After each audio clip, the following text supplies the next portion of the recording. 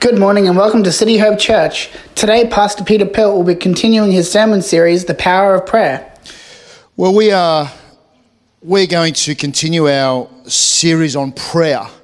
And I've got two stories to tell this morning about prayer that just to show that prayer works. Some testimonies. Brian had a heart issue this week, and his heart rate went to 204. And an ambulance was called, and they took him in a hospital and did some ECGs and said that he had a heart attack. And actually, there was a couple of ECGs that kind of said you'd had a heart attack. And the church was praying. One of the things I love about this church is we have a Facebook group of prayers. There's about 95 people.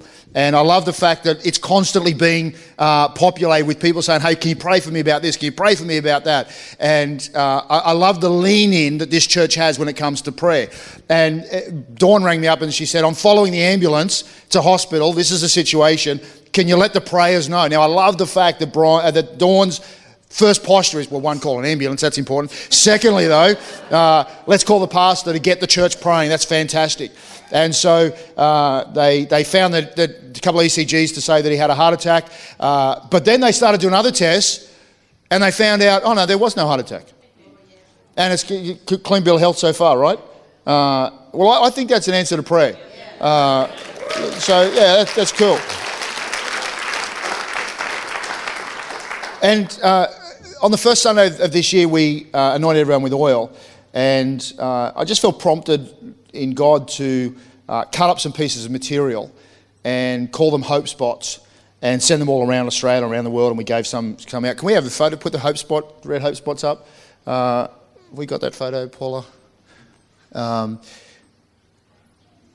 Anyway, there they are. We anointed them all, and the leadership team prayed over them. And it's based on the fact that handkerchiefs from the body of Paul went out carrying the anointing.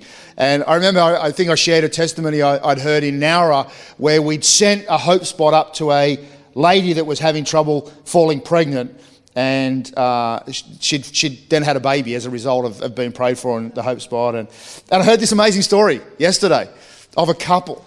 And they'd been having trouble falling pregnant. And in fact, the doctors had said, look, forget trying everything else, just go straight to IVF because you're going to have trouble having a baby. And this lady got a hope spot and she carried it around for the entire month of January and fell pregnant in January. And so we want to say congratulations to Brian and Amar. Stand up, guys. Yeah, they're having a baby. Woo! That is so good. So September there's going to be a little baby, so that's really exciting. So thank you and congratulations. So good. Let me tell you, prayer works, man. Yeah. Prayer absolutely works. Guess what I'm preaching on this morning? Go, keep going. Keep going. Wow. Nehemiah. Anyway, remember the wall was broken down, then the wall got built. Maybe it lost something in the translation. I don't know. Anyway, I went to Israel in 2015, and we've got some photos. If we put the first photo up, this is the iconic Jerusalem photo as you stand on the Mount of Olives, and you look across to Jerusalem and the Temple Mount there, and you're looking across the Kedron Valley, which is the Valley of Jehoshaphat, where Jehoshaphat won the victory, is in that Kedron Valley just there. And it's actually, all this area here is all graves. In the early days, the Jews that were dispersed all wanted to be buried in Jerusalem, and so they would come back, and so all that area is graves. But we were there, and this doesn't really contribute to my sermon, it's just a great point. We were there, and a Palestinian Christian who was our tour guide from World Vision actually read, as we stood on the Mount of Olives where Jesus ascended, and he read that story. We're going to play that, just a 20-second clip. It's just a powerful thing to actually stand where Jesus... From Luke 24, when he had led them out of the vicinity of Bethany, he lifted up his hands and blessed them. While he was blessing them, he left them and was taken up into heaven. Then they worshipped him and returned to Jerusalem with great joy. And they stayed continually at the temple praising God. Awesome. Thank you. And I love that just randomly a camel walks past. Just this random, it's just a random camel. Anyway, if you ever get the opportunity to go to Israel, I recommend it. You hear people, I was really kind of neutral on it. It was kind of like, yeah, whatever. But you hear people that have gone to Israel and they come back and they always, they seem to rave about it. And I'm one of those people now. So, yeah. But anyway, back to my sermon. So, Nehemiah obviously built or rebuilt the walls of Jerusalem. And so I wanted to kind of just show you the wall. This is the eastern wall around Jerusalem. The wall is 4,012 meters, so 4 kilometers around Jerusalem. And obviously in Nehemiah's day it was broken down, but I'll tell you a little bit about that in a minute. But this is the eastern gate. And Jerusalem has changed hands 14 times. Like the Muslims kind of conquered it a few times. The Crusaders got it back. The Babylonian king got it a few times. It's changed hands now multiple times. And even now, Jerusalem's got the Muslim quarter, the Christian quarter, the Jewish quarter, and I guess there's the others quarter. Anyway, I found this really interesting because one time when the Muslims owned Jerusalem, they concreted up the eastern gate. And the reason they did that is because, and Renee, without knowing, I was preaching on this, talked about how Jesus is coming back through one of the gates of Jerusalem, and the prophecy in Revelation is that he'll come back through the eastern gate. And so the Muslims concreted it up so Jesus can't get through. True story. True story. But anyway, so what happened was with Nehemiah is that you remember when I was talking about a short history of everything and I was going through the Old Testament, that after there was King Saul and King David and King Solomon, and then after King Solomon there's a civil war in Israel, and Israel was broken up into two tribes. 2 nations. One was the 10 northern tribes, which they called Israel. Then the 2 southern tribes, which was Benjamin and Judah, which was called Judah. So there's 2 nations now, Israel and Judah.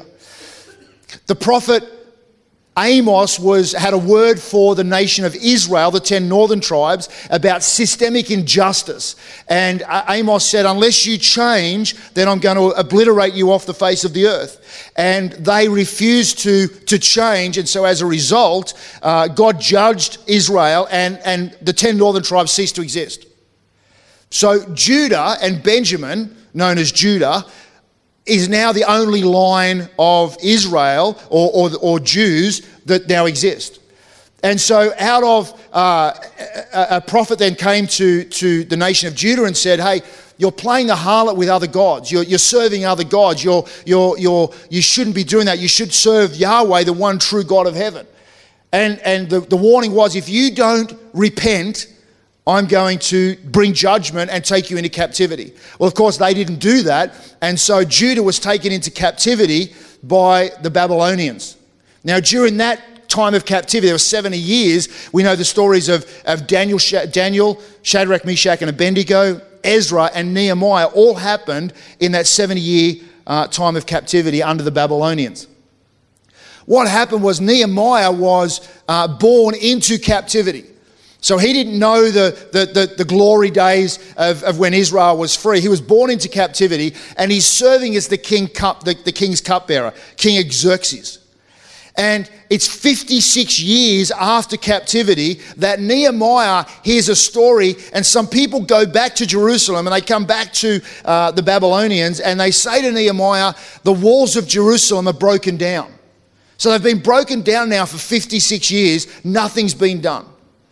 So Nehemiah goes to prayer.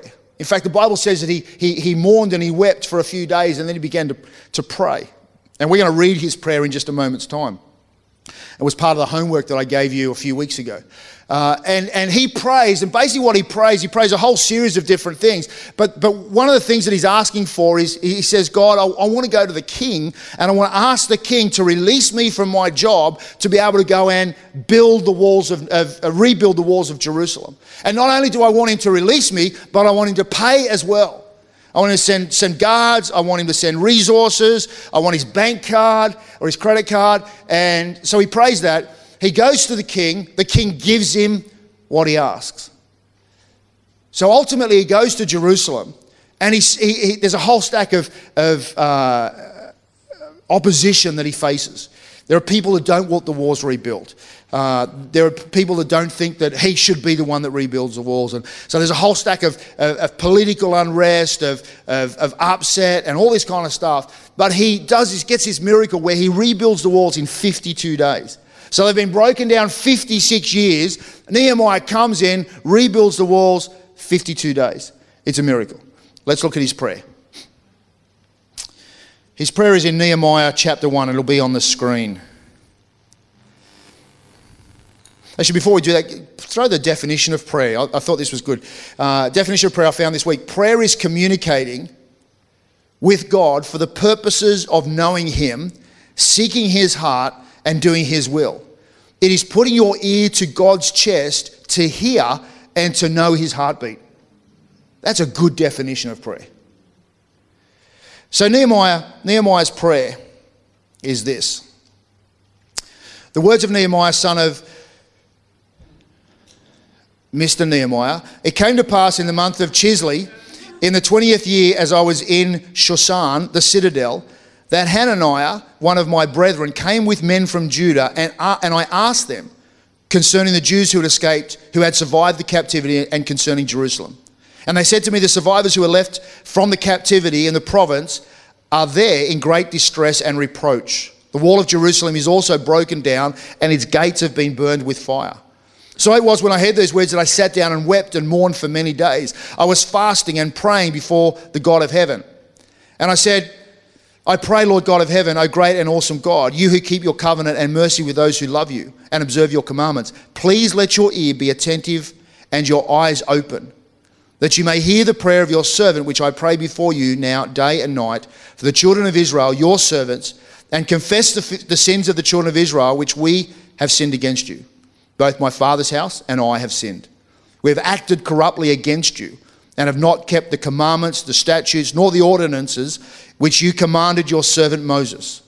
Remember, I pray, the word that you commanded your servant Moses, saying, if you are unfaithful, I will scatter you among the nations. But if you return to me and keep my commandments and do them, though some of you were cast out to the farthest part of the heavens, yet I will gather them from there and bring them to the place which I have chosen as a dwelling for my name. Now these are your servants and your people, whom you have redeemed by your great power and by your strong hand. O Lord, I pray, please let your ear be attentive to the prayer of your servant and to the prayer of your servants who desire to fear your name, and let your servant prosper this day, I pray, and grant him mercy in the sight of this man.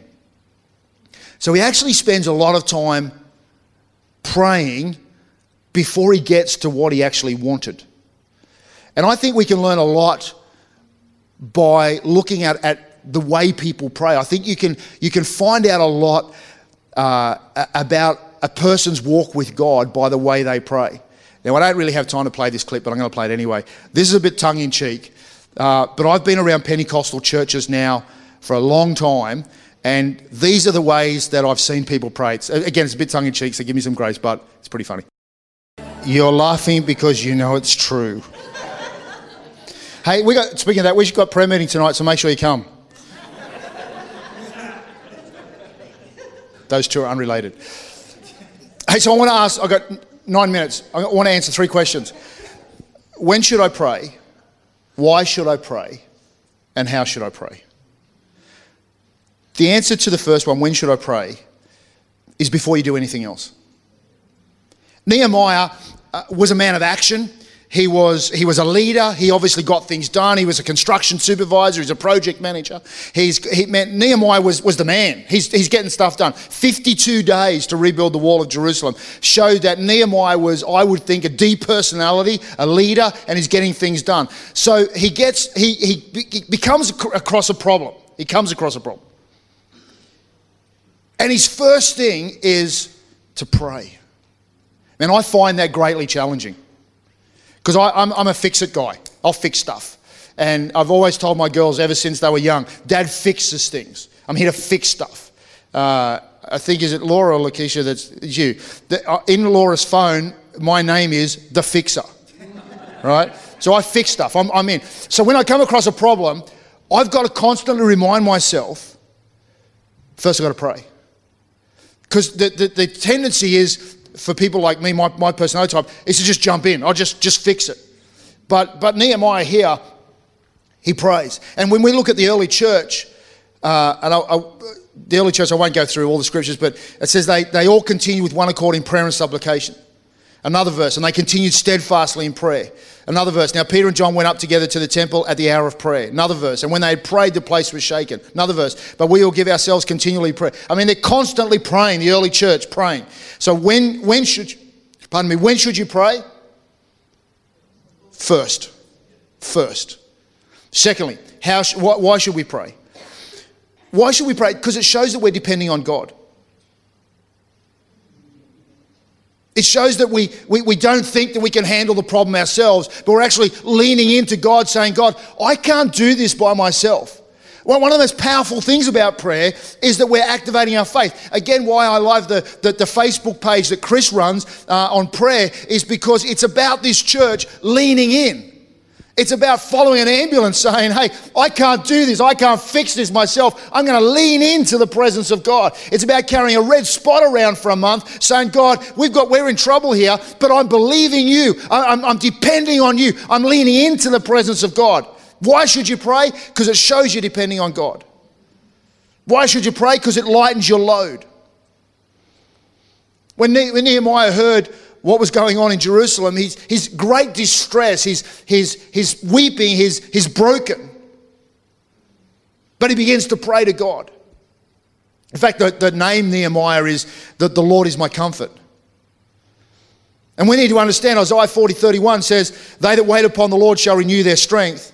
They shall mount up with wings like eagles. They shall run and not be weary. They shall walk and not faint. So to be able to come and say, God, I'm in trouble here. I'm leaning in. I want to pray because it's about me being depending on you, but it's also about you lightening my load, you taking this burden off me. Particularly if we're dealing with bad news, with a tough situation. God, I need you to come and lighten my load. Why should I pray? Because it releases God's power. I love this quote. Jeremiah 33 verse 3 says, call unto me and I will answer you and show you great and mighty things which you do not know. So the quote is, prayer can do whatever God can do. Whatever God can do, prayer can do. Prayer taps into the very resources of God. It releases the power. All the promises of God are up there waiting to be claimed. It releases the power of God. It shows we're depending on Him. It shows that we're saying, God, you need to lighten our load. But then we're releasing the power of God by our prayers. So how should I pray? Third question.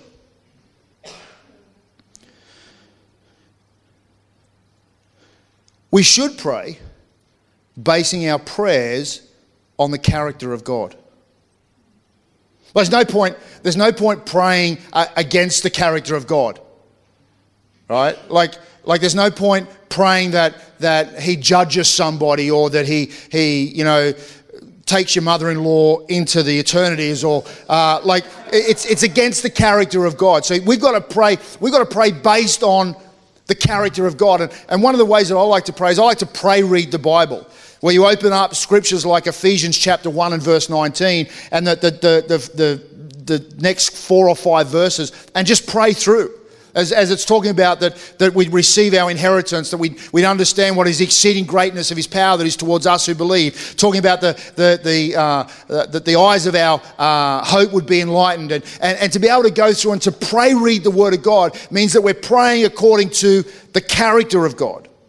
If you have a look at Nehemiah comes here and he says, "I'm expecting you to answer, God, because you're great." He says, verse 5, it says, "O Lord God of heaven, the great and awesome God who keeps His covenant of love with those who love Him and obey His command." He says, God, you're great. So he comes to God talking about God's position, God's greatness. He says, God, you're great. Then he says, number 2, he says, God, you're awesome. So one, he talks about God's position. Then he talks about God's power. God, you're awesome. Then he talks about how God is a covenant-keeping God. God's covenant. So to be able to come into the presence of God and say, God, you're a faithful God. God, you're an awesome God. You're a great God. You're a loving God. You're a wonderful God. God, you can handle any problem that I come before you. It's a praise thing. Nehemiah starts his prayer basically with praise. I'm here to praise you, God. I'm here to tell you how awesome you are. I'm here to praise you. I'm here to base my requests on who you are, on your character. The second thing that he does is, in terms of how you pray, Nehemiah confesses his sin, but not just his sin, but the sin of the nation. And he uses a lot of I, my, we, as he's confessing the sins of what the nation has done. Now, this is a challenge for me, because I thought, in our society, it's all about the individual. Rarely do we ever actually have a time of repentance for our nation. I actually was challenged by this, and I started writing a prayer. And so here's a question for you guys. If you were going to repent on behalf of Australia, what would be in your list of things to repent from? That was a challenge. Because I thought here, Nehemiah didn't commit these sins that caused Israel to be judged, but Nehemiah's come before God, and he's nothing in the nation of Israel. I mean, he's nothing but the king's cupbearer. All he does is taste the juice of the orange juice that the king drinks in the morning to make sure it's not poisoned. That's his entire role in the nation of Babylon. Like, he's nobody in the nation, but yet here he is positioning himself to repent on behalf of the sins, or on behalf of his nation that he's not even a part of at the moment. In fact, the nation didn't really even exist. It had been taken over by Babylon. But here is Nehemiah confessing his sins.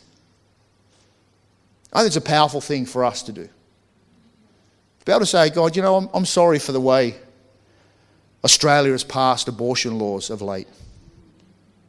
God, I'm sorry for that. God, I'm sorry that we failed in the judicial system to protect our women. God, I'm sorry about that. I'm sorry that 1 in 3 children, 1 in 3 girls are molested. God, I'm sorry about that. Like, we're failing people. We're failing our most vulnerable in our nation. God, I'm sorry about the way we treat mentally ill people, particularly in rural areas. I'm sorry, God, that we failed our farmers. So many of them have taken their lives. God, I'm sorry about some of the behaviour of the politicians in Canberra. The lack of integrity. What would you repent for on behalf of Australia? Maybe in your own personal quiet time. Just to be able to say, God, I'm sorry about that. Nehemiah, as the musos come back, we're about to wrap it up. So Nehemiah, how does he pray? He bases his request on the character of God. Secondly, he confesses the sin in his life, but also in the life of his nation. Third, he claims the promises of God. Verse 8 and 9. Remember the instructions you gave to your servant Moses, saying, if you are unfaithful, I will scatter you among the nations. But if you return to me and obey my commandments, then even your exiled people from the farthest horizon, I will gather them. He's basically saying, hey, God, remember what you said. God, you said this. And there's different places in the Bible where God actually says, hey, remind me of my word. Anyone that's had children know that, man, when you say something, but Dad, you said I could have a Freddo after school. Yes, but there's a cyclone that's hit and our car is floating down a river right now. But Dad, you said, okay, when we get out of the river, I'll give you a Freddo. It's okay, but and it's almost like that where we have to say, God, and not because God's forgotten. But God wants us to know and activate our faith and say, come on, God, I need you to remember your word. And then finally, be very specific in what you ask for. Verses 10, Nehemiah goes through and he's very specific in what he asked for. God, this is what I want from you. I remember last story. A few years ago, I was praying for something, and I've been praying for a few years for this, and nothing really happened. And then I read Yonggi Cho's book, The Fourth Dimension. Who's read that book? It's an old school book. But Yonggi Cho's got one of the largest churches in the world at the time. Just an amazing man of faith. And he said, hey, if you want a bicycle, don't just ask God for a bicycle. Ask God for a bicycle with a red basket and a blue seat and a certain brand and certain tyres and list it all out. And he said, you've got to be specific. And I thought, nah, God knows. But I've been praying for this particular thing for a couple of years.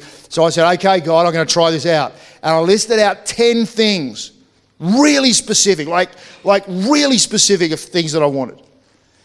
That next week, my answer, in a very, very dramatic fashion, my prayer was answered.